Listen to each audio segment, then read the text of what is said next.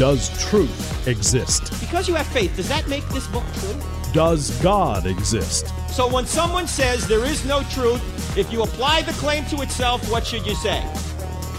Is that true? They don't think Christianity's true. They're talked out of it.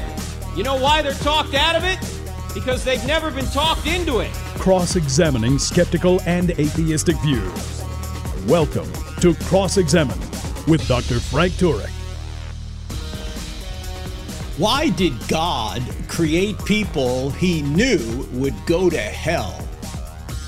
Why does the Creator have to be personal? Can't it be an impersonal force that created the universe? How can we defend the odd laws in the Old Testament?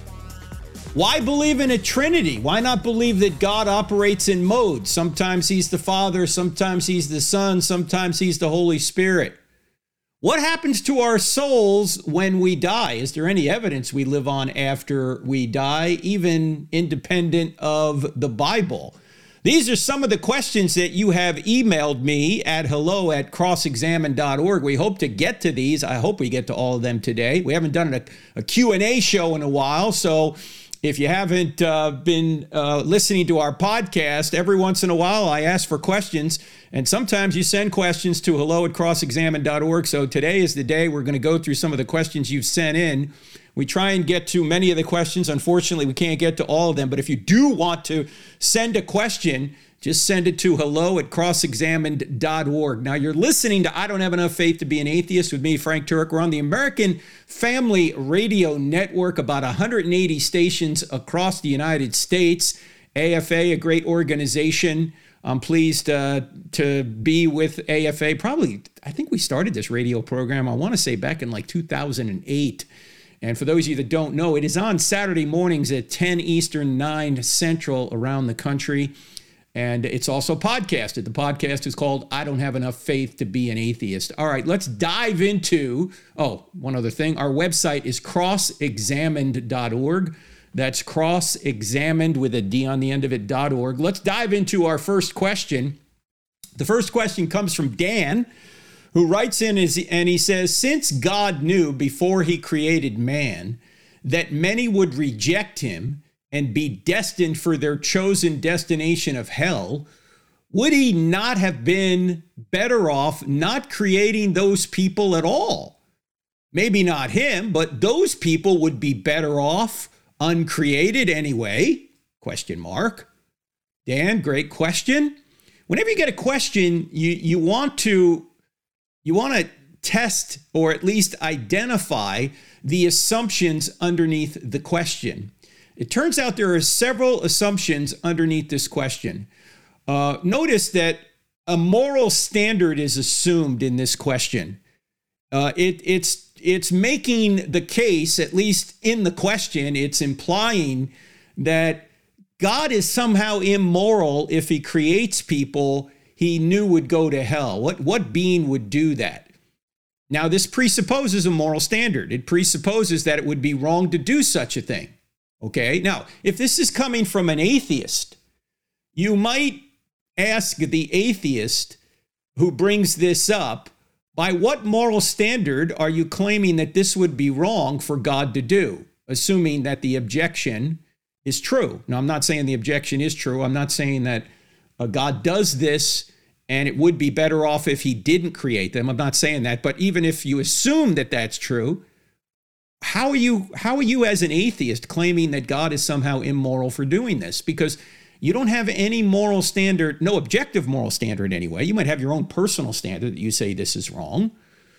But it's not objective if God doesn't exist. This is why in the book Stealing from God, we talk about this quite a bit, that atheists are stealing an objective moral standard to claim that, or to complain about God. In fact, one point I try and make is that most of the time when I'm debating atheists don't have arguments for their worldview. They just have complaints about the way God is running the universe. Well, he's allowing too much evil, or he's against certain sexual behaviors that we're for, or he doesn't show himself enough. He doesn't write his name in the sky and tell us he's there. These kind of questions or these kind of objections. And Those are complaints about the way God is running the universe. But it's not a positive case that atheism is true. You say, well, how could you make a positive case that atheism is true? Isn't atheism just a lack of belief? We've covered this on this program before. No, it's not a lack of belief. It's the positive belief that no God exists and that certain realities can be explained without any reference to a deity, like somehow the universe can be explained without reference to a deity, or the fine-tuning can be explained without reference to a deity, or a moral standard can be explained without reference to a deity, or life can be explained without reference to a deity. Atheists come up with all sorts of explanations they think that can fill the causal gap that they have. That, maybe the universe is a result of a quantum fluctuation in the quantum vacuum. Of course, they can't explain where the quantum vacuum came from. Or life got here by some sort of non-intelligent process, just by natural laws. You don't need a divine being. Of course, it presupposes that life exists to begin with, because no one has a natural explanation for the first life. It also presupposes the existence of these natural laws that drive this process forward. So atheists, despite claiming they have a lack of belief, often have positive ways of explaining how the universe can be the way it is in the absence of God. Now, I don't think any of those reasons work, but they are putting forth some reasons to believe that God doesn't exist, because all this can be explained without reference to God. Here are the other explanations, okay? Now, if you're going to say that God is somehow immoral for creating people that he knows will go to hell, you have to have a standard, number one. Number two, you're assuming that going to hell is somehow unjust and that people who go to hell get more punishment than they deserve. Well, why do you think that's true?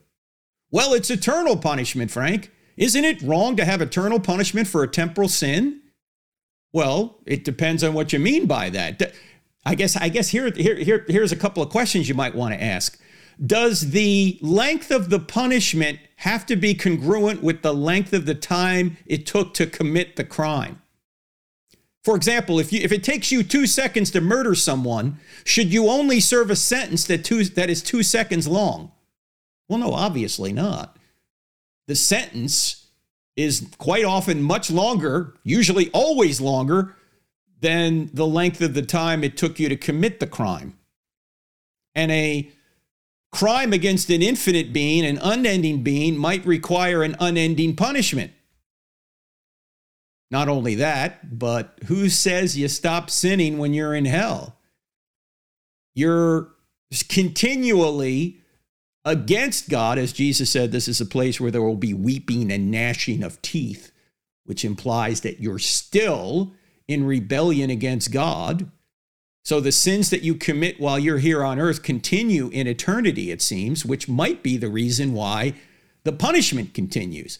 Regardless of any of that, since God is the very standard of justice, it would be impossible for him to be unjust in the afterlife.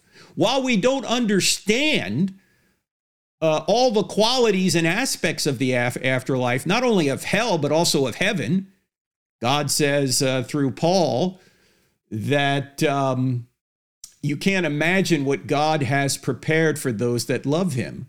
We can only get analogies of heaven. We can't get a full comprehension of heaven this side of eternity, just like we can't get a full comprehension of what hell is like this side of eternity.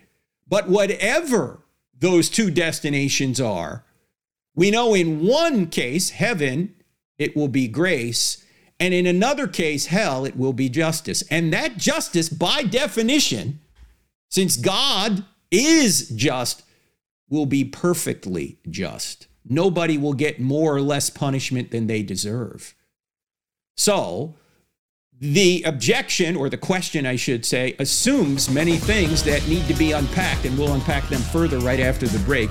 You're listening to I Don't Have Enough Faith to Be an Atheist with me, Frank Turek, on the American Family Radio Network. Our website is crossexamined.org. Cross-examined with a D on the end of it.org. We also have an app you ought to avail yourself of. 2 words in the App Store. Cross-examined. It has this podcast, our TV show streaming, a bunch of other great stuff. We're back in 2 minutes. Don't go anywhere.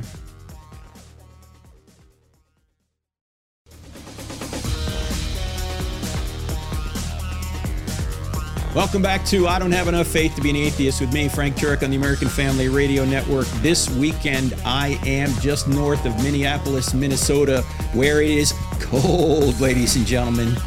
I'll be at Lakes Free Church in Lindstrom, Minnesota, Saturday and Sunday, the 26th and 27th. We're doing an apologetics conference there, me and Charlie Campbell and David Clark. There on the 26th, and then I'll be speaking in the morning services on the 27th. I think there'll be other events going on the 27th as well from Dr. Clark and Charlie Campbell, so you may want to avail yourselves of that. Go to our website, crossexamined.org, click on events, you'll see it there. And then week after next, Ohio State University, March 8th, and then Freedom House Church here in Charlotte on March 13th. University of Utah, March 14th, Boise State University, March 15th. A little bit further down the road, I want you guys to know one of the best apologetics conferences in the country is again here near Charlotte, North Carolina, put on by our friends at SES, Southern Evangelical Seminary. It begins Friday, April 8th and goes to Saturday, April 9th. A lot of great speakers will be there. J. Warner Wallace, Gary Habermas, Elisa Childers, even John Cooper from Skillet, many others. I'll be there as well. Go to ses.edu, click on National Conference at the top of the page. You'll see it there. So don't miss that conference here near Charlotte, North Carolina. It's actually in Rock Hill. All right, today we are Rock Hill, South Carolina, that is. Today we are talking about a number of questions, and we're diving into the first question. Basically, the question is, why does God create people he knew would go to hell? We've already pointed out there's a couple of assumptions underneath this question. Also, another assumption that people make when they say this is they assume that God can create free creatures who will always do what he wants. In other words, when you say, why does God create people he knew would go to hell? You're almost saying, well, why doesn't God just create people who all go to heaven? Well, if he could, he would. But if they're going to be free creatures, in other words, they have the capacity to love, and that's why he gives us freedom, they can also have the capacity to hate or to reject. So it might be logically possible that God can create everybody who does believe, but it might not be actually achievable with free creatures. It might be that, after God creates a few people, the third or fourth one is definitely going to sin. Is therefore then God obligated to not create anything because some people freely decide not to follow him? It doesn't appear to me that God is obligated not to create because some reject God. So people say, well, God is all powerful. Yes, he's all powerful to do what is logically possible, but he's not all powerful to do illogical things because logic is grounded in his nature and he can't contradict his nature. He can't create a square circle. He can't create a one-ended stick. He can't create a married bachelor. He can't create an honest politician. I mean, there are some things that are just too hard for God, because they go against logic, which is part of his nature. He can't lie. He can't go out of existence. And he can't create free creatures whom he forces to do what he wants. And by the way, Calvinism doesn't help here either. Why? Because on one hand, the Calvinists are saying, the hard 5-point Calvinists are saying that God makes all the choices. Yet, on the other hand, you read in the scriptures that God wants everybody to be saved. Well, if God makes all the choices and he wants everybody to be saved, then why isn't everyone saved? Because God doesn't make all the choices. In other words, our free choice to follow him or not follow him. He knows what we're going to do, but he's not forcing us to do it. He knows everything, even before we do it, but that doesn't mean he's causing us to do it, as I've pointed out on this program several times before. Knowledge does not imply causation. A mother putting her baby down at night knows that sometime during the night that baby's going to wake up and want to eat. But her knowing that doesn't mean she's causing it to happen. And God knowing what we're going to do doesn't mean he's causing us to do it. He knows we're going to do it, but he's not causing us to do it. So, yes, God could have created a universe where nobody existed. just a dead universe. He could have created no universe. He could have created a universe of robots, but that wouldn't be similar to ours either. If he creates a universe of free creatures, then he has to allow free creatures to be free if he wants free creatures. He just can't decide what to do with them, because then, therefore, they wouldn't be free. He can't decide for them what they're going to do. They wouldn't be free. They wouldn't have the ability to love or the ability to reject if they don't have free will. So, God can't create a universe, at least not an achievable universe, it seems, where everyone believes. Because, again, if people have freedom, they can choose not to believe. And that's the universe he seems to have created. Also, when you say, why doesn't God create people that he knew would go to hell, or why did God create people he knew would go to hell? I think what people are missing when they think about that question is they might not realize that everything is connected, that there's a ripple effect, that if you're listening to me right now and you're a believer, you wouldn't even be alive without atheists. You say, well, how can that be, Frank? Well, I'm sure there are atheists or at least non-Christians in your bloodline, right? You wouldn't even be here without them. And in fact, God can get his will done even by allowing people to be atheists or allowing people to do evil. For example, the famous atheist Richard Dawkins, he writes a book called The God Delusion, which, by the way, is a well-written book, but not a philosophically sound book. It doesn't have good reasons not to believe in God, and many people have pointed this out. Dawkins is a great writer, but he's not a good philosopher. In any event,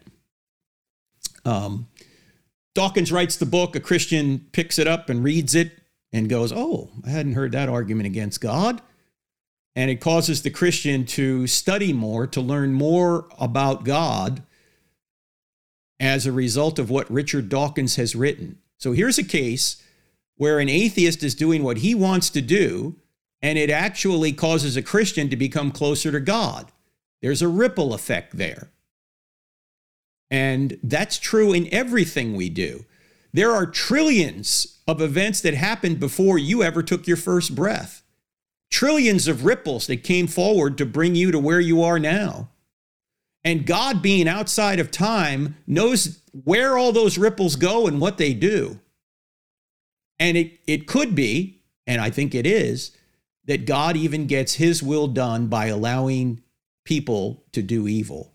In fact, God guarantees that to those that love God and are called according to his purpose, that all things will work together for good. All things will work together for good. Notice he doesn't say all things are good. He says all things will work together for good. So, yes, God creates people he knows are going to go to hell, but they're freely going to hell on their own. And what they do actually all fits into God's plan. And the punishment that they get is absolutely perfect. It's no more, no less than what they should get, even if we don't completely understand it. And of course we won't. We're finite creatures. There's one other thing that I think this moral objection brings up, and that is it assumes that you could compare something with nothing. Like when they say, well, or Dan asked the question, wouldn't someone have been better off if they hadn't been created? Well, you can't really make that comparison. You're already thinking in your head, oh, wait a minute. Doesn't Jesus say that it would have been better if Judas had never been born? Yeah, he does say that. But Jesus isn't making a philosophical point there. What he's doing is he's using hyperbole to communicate the gravity of Judas's sin. He was not literally making a philosophical comparison to say that non-existence is better than existence.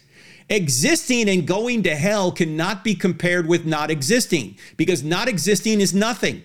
I mean, you can compare apples and oranges. They're both fruit, but you can't compare apples to nothing because there's nothing to compare.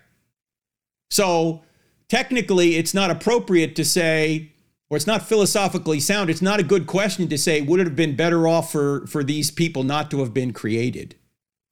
Because non-existence can't be compared to existence. All right. Now, I know that's a philosophical point, but it also is one way to understand this question. At the end of the day, we know that God is going to be completely just to people who do not accept his free gift of salvation, and he's going to be gracious to those that do. Remember, there's only 3 things you can get in life, and there's only 3 things you can get in eternity. You can get justice, which is getting what you deserve. You can get mercy, which is not getting what you deserve, or you can get grace, which is getting what you don't deserve. And the people who go to hell will get justice. The people that go to heaven will first get mercy. They will not get what they deserve. And then they will get grace. They will get what they don't deserve. What don't we deserve? We don't deserve getting the righteousness of Christ. God gives us that freely as a gift. That's Christianity. It's not just that you're forgiven, but you're given his righteousness. So, those are some things to think about. And by the way, going back to the Calvinism issue, easy for me to say, Calvinism issue. We have a whole podcast on this. I want to say it's from, you got to go back in the archive. You got to get the app to do this. 2 words in the App Store, Cross-Examine. Go back to August of 2018. I think that's when we did a whole show on the Calvinism issue, Romans 9 and all that. So go back and listen to that if you want more on this. But look, I think God is so sovereign that he can get his will done through our free will. If you think God isn't powerful enough to get his will done through our free will, then you don't believe in the sovereignty of God enough, in my view. You know, Calvinists are always saying, we believe in the sovereignty of God. No, I don't think you do. I think you're saying that you've got to hamstring human beings in order to help God get what he wants done. No, you don't need to hamstring human beings. God can still get his ultimate will done through our free will. And one of his wills is that he allows free creatures to make their own choices, because in order to have love, you got to have free will. Now that also, as we know, opens up the possibility for evil. But God thinks that that's worth doing. That's worth doing. Giving people the ability to make choices makes this a real moral universe, and love, it's worth it to give people free choice so love can exist. That's what God has decided to do. All right, we're going to get into the next question. Why does the Creator have to be personal? Right after the break, as you hear atheists saying, well, can't an impersonal force create the universe? We'll cover that right after the break and try and get to some of those other ones. So don't go anywhere. You're listening to me, Frank Turek, on the show I Don't Have Enough Faith to Be an Atheist, on the American Family Radio Network. Back in 2.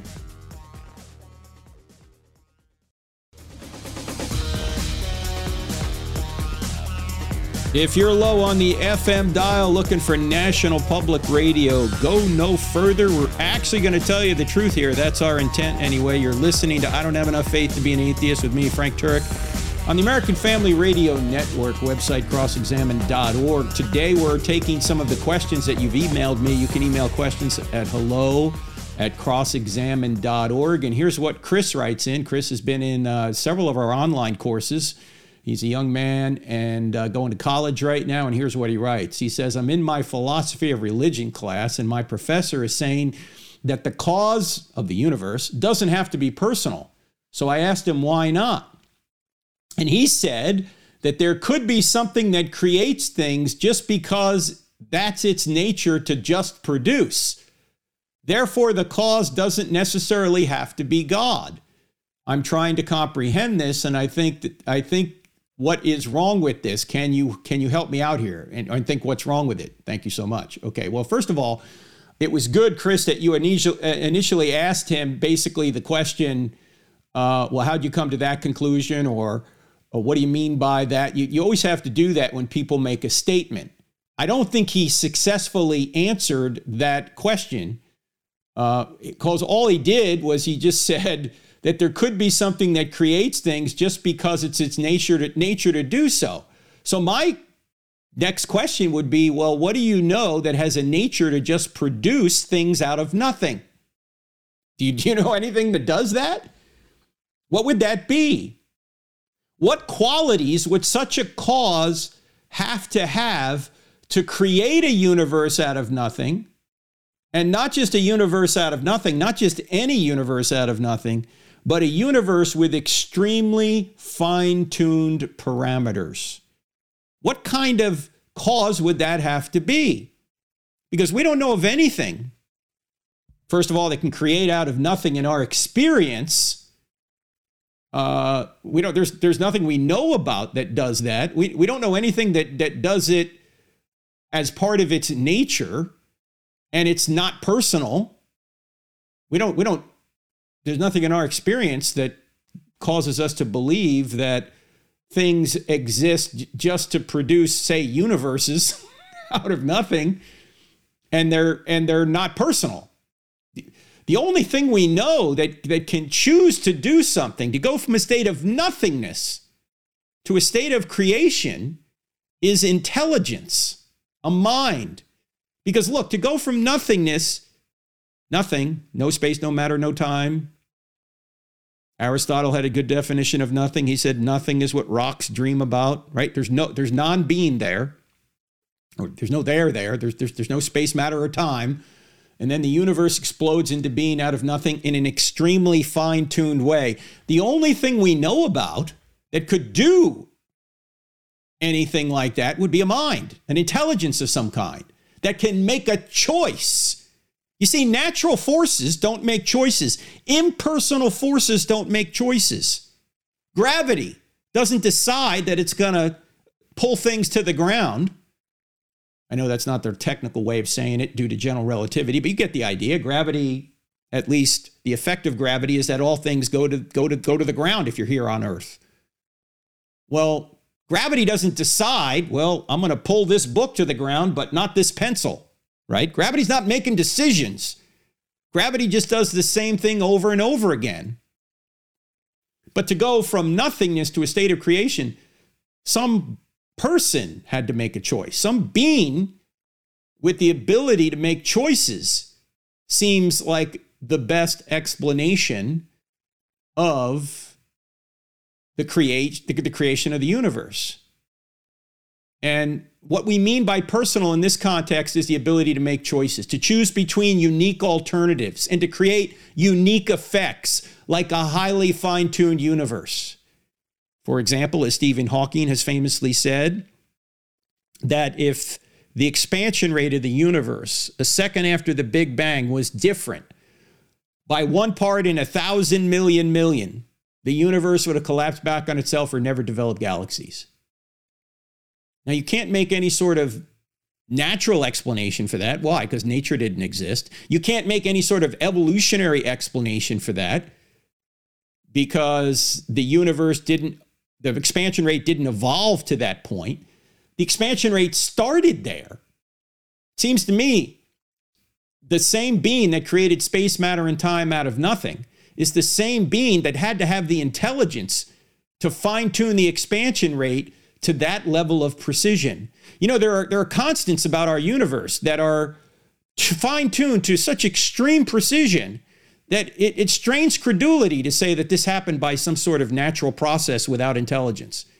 For example, one of the parameters is the weight of the ratio of the weight of the proton to the neutron. It's fine-tuned to 1 in 10 to the 1 in 10 to the 37th power. That's 1 part in 1 with 37 zeros following it. 1 part in 1 with 37 zeros following it. You say, Frank, I can't get my head around that number. Okay, let me give you an illustration of that number that Hugh Ross gave. And by the way, Hugh Ross is going to be at this conference here near Charlotte in April, the one put out by ses.edu. Anyway, Hugh Ross says pile dimes on the continent of North America all the way to the moon, which is like over 230,000 miles. Pile them all the way to the moon. And do that on 1 billion other North Americas. Dimes all the way to the moon. Then mark one of those dimes red, mix it up in those 1 billion North Americas, piled all the way to the moon, and then blindfold somebody, throw them in any one of those piles, and the odds of him blindly picking out the one red dime would be 1 chance in 1 with 37 zeros following it. That's 1 in 10 to the 37th precision. And that's just one factor of like a dozen factors, constants about our universe. Change any one of them, we don't exist. Now, how does a non-personal, non-intelligent force choose that level of precision? It doesn't. It's the whole point. You need a personal, intelligent being to do this.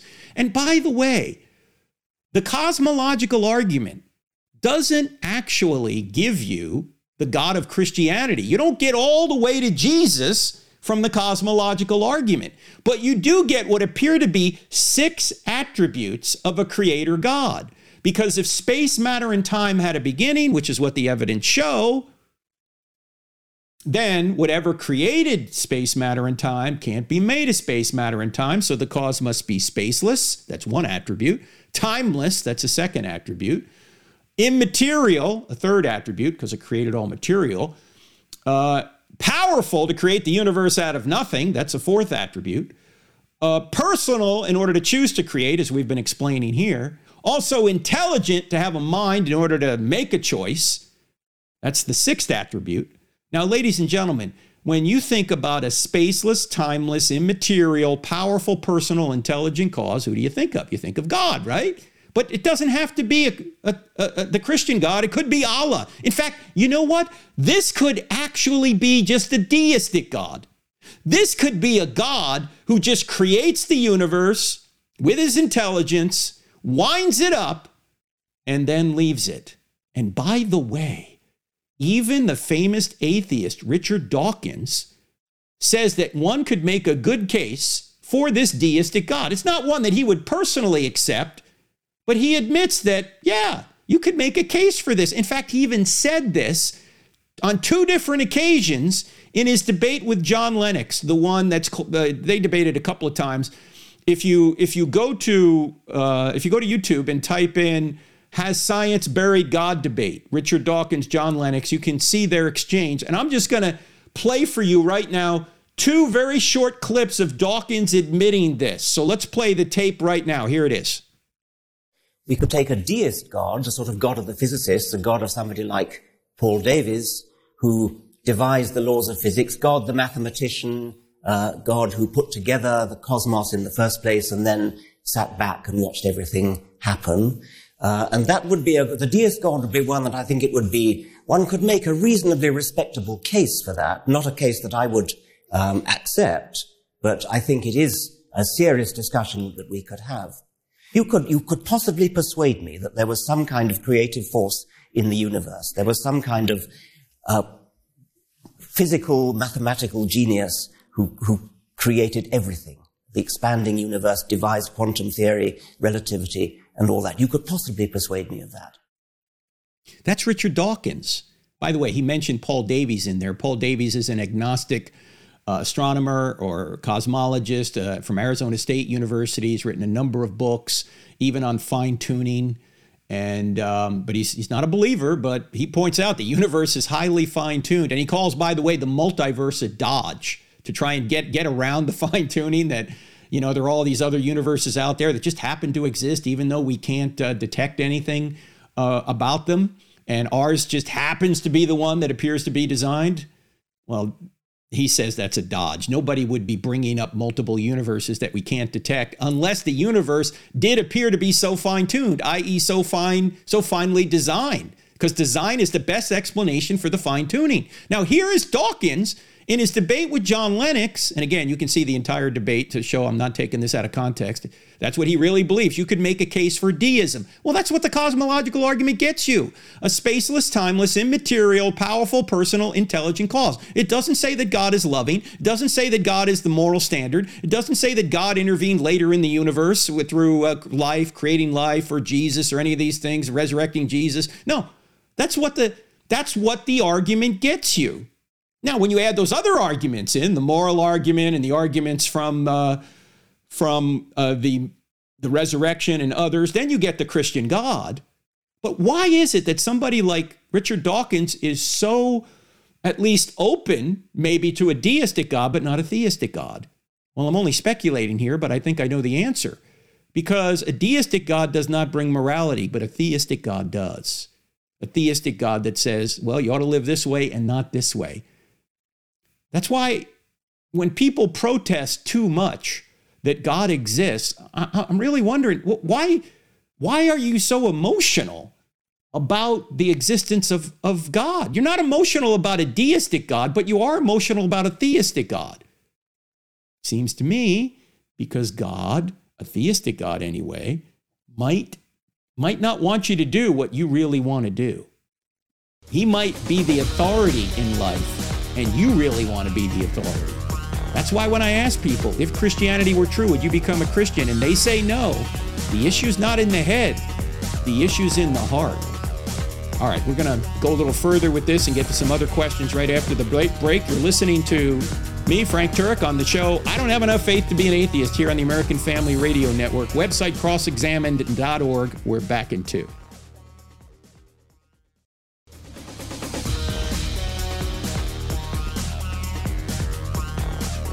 Frank Turek with you, ladies and gentlemen. We're talking about this question. Why does the God or the being that created the universe have to be personal? And we're just finishing up the answer to that. Here's one thing you can say to people who try and say, well, it could just be a natural cause. Well, no, it can't be a natural cause, because if all nature had a beginning, it's got to be something beyond nature. It's got to be something supernature. And even if you were to try and suggest it was a natural cause that created the universe, that's impossible, as I just said, because nature had a beginning. But even if you were to say there's this blind force out there that just creates, you can't go on an infinite regress of blind natural causes. You're ultimately going to terminate at an uncaused, intelligent, personal first cause. Matter is not ultimate reality. Mind is ultimate reality. Look, there's only two choices. Either matter gave rise to mind or mind gave rise to matter. Well, we know matter had a beginning. We know matter runs down. We know matter by itself is dumb. We know matter, by the way, is also composed. And if it's composed, all things that are composed by something outside of itself. This is why, by the way, God has to be simple, meaning he has no parts. Because if he's composed, then he needs a composer. But since he is the composer of all other things, he is the uncomposed composer, because you can't go on a regress of composer after composer after composer. Eventually, you're going to get back to an uncomposed composer. Eventually, you're going to get back to an uncreated creator. Eventually, you're going to get back to some being who is outside of time. And by the way, if you're outside of time, do you have a cause? No. If you're timeless, you don't have a beginning, which means you don't have a cause. You are the uncaused first cause. So there are a number of ways of answering this question, Chris. But again, I would go back to your professor and say, ask him those questions from the book Tactics. What do you mean by that? How'd you come to that conclusion? How can nothingness give rise to something unless someone makes a choice? How does that happen? A mind has to make a choice to bring a universe into existence. And even if you're going to say that this universe was created by some other universe, well, what created that universe? You're going to ultimately get back to an uncaused first cause that's outside of any physicality, outside of any composition. All right, got to move on to other questions. This question's from Brian. And he asked a question about a former podcast that highlighted a book about understanding odd Bible verses. And the answer is, from about a little over a year ago, we had Dan Kimball on. A great book that he wrote called How Not to Read the Bible. Check it out, How Not to Read the Bible, because there are odd laws, certainly in the Old Testament, that we don't understand in our culture. You know, laws that only applied to ancient Israel, like don't eat shellfish and don't wear mixed fabrics and these kind of things. We're going, well, why? What does that have to do with? And, people today mock that. But let me ask you this, ladies and gentlemen. Does this sound like a law you should mock? Did you know that, I don't know how long this was, maybe 150 or so years ago, that there was a law in the books in Lexington, Kentucky that said you can't carry an ice cream cone in your back pocket and walk through town. That would be illegal. That would be against the law. Now, why? Doesn't that seem stupid? Doesn't that seem like an odd law? You can't carry an ice cream cone in your back pocket and walk through town. Can't do it in Lexington, Kentucky. At least you couldn't do it 150 or so years ago. Why not? That's odd. We don't get it. We have no context for this. We're going, that's stupid. And if that was in the Bible, we'd go, that's stupid. How does that make any sense? Until you realize that the reason that law was put into place is that horse thieves would just put an ice cream cone in their back pocket and walk through town, and any horse that was not secured would follow the person right out of town trying to lick the ice cream cone. And then the thief could just get on the horse and ride away. Now, after you know, okay, now you know why that law was in place. You go, that wasn't such a bad law. I get it now. It prevented people from stealing horses. Okay, that makes sense now. But without that knowledge, you go, that's dumb. Well, I submit to you, do you believe that there are many things in the Old Testament that atheists and skeptics point out that they have no concept as to why that law was put into place, and that's why they're mocking it, when if they really knew why it was put into place, they might go, that might make sense now. Yeah, before you try and criticize something, maybe you ought to get some background information. Maybe you ought to get some context, and that's what Dan Kimball's book, How Not to Read the Bible, will do for you. And so will Paul Copan's book, Is God a Moral Monster? You need some context to understand the why behind some of these laws. Now, sometimes the why isn't explained, but that doesn't mean that God doesn't have a good reason for it. Okay? So check out that book, How Not to Read the Bible by Dan Kimball. And it covers a lot of other issues, too, that we don't seem to understand until we get the background information. In fact, Dan used that law in the book, the Lexington, Kentucky law about not carrying an ice cream cone in your back pocket. All right, here's another question. This is from Daniel. And Daniel writes, my wife believes Jesus died for our sins and rose bodily on the third day. The problem is she believes Jesus is the Father and the Holy Spirit, as well as being the Son, some kind of oneness or modalism, I guess. She grew up in the United Pentecostal Church, if that helps clarify things. Does this make us unequally yoked? Again, I want a successful marriage. I'm just summing up the question, so he had written more than this. I want a successful marriage, and I'm not looking for a way out, but following God is my top priority in life. How can I convince her of God's existence as in three personages or in three persons? Thank you for all your help in giving us insight into God's word. It's been life-changing for me. Well, thank you so much, Daniel. I don't know if anything's going to convince her. All you can do is give her reasons, okay? Here's one question you might ask for people who believe God is in modes, that there isn't a Trinity, but God manifests himself in different ways. Sometimes he's the Father, sometimes he's the Son, sometimes he's the Holy Spirit. Here's the question. If God is in different modes, did that mean that when Jesus died on the cross, heaven was empty? Because if that's what you mean, that wouldn't make any sense, right? No, God is not in different modes. In fact, there are times in the Bible where the three persons of the Trinity are in the same place, so to speak, or appear at the same time, like at Jesus' baptism. Jesus is there. The Holy Spirit descends on Jesus like a dove, and you can hear the Father saying, this is my Son with whom I'm well pleased. So you've got the three persons operating at the same time in the same place. So God wasn't in three different modes. He was there in his three persons all at once. And we could go through several passages that talk about the Trinity. In fact, that's one of them. Another would be the Great Commission. Go therefore, make disciples of all nations. Notice he doesn't say make believers. He says make disciples. There's a difference. Make disciples of all nations, baptizing them in the name of the Father, Son, and Holy Spirit. In fact, the Holy Spirit has attributes of God too. In Acts chapter 5, when Ananias and Sapphira grieve the Holy Spirit. You lied to the Holy Spirit, they say. They are told, you lied to the Holy Spirit. Well, how could you lie to just an electric force?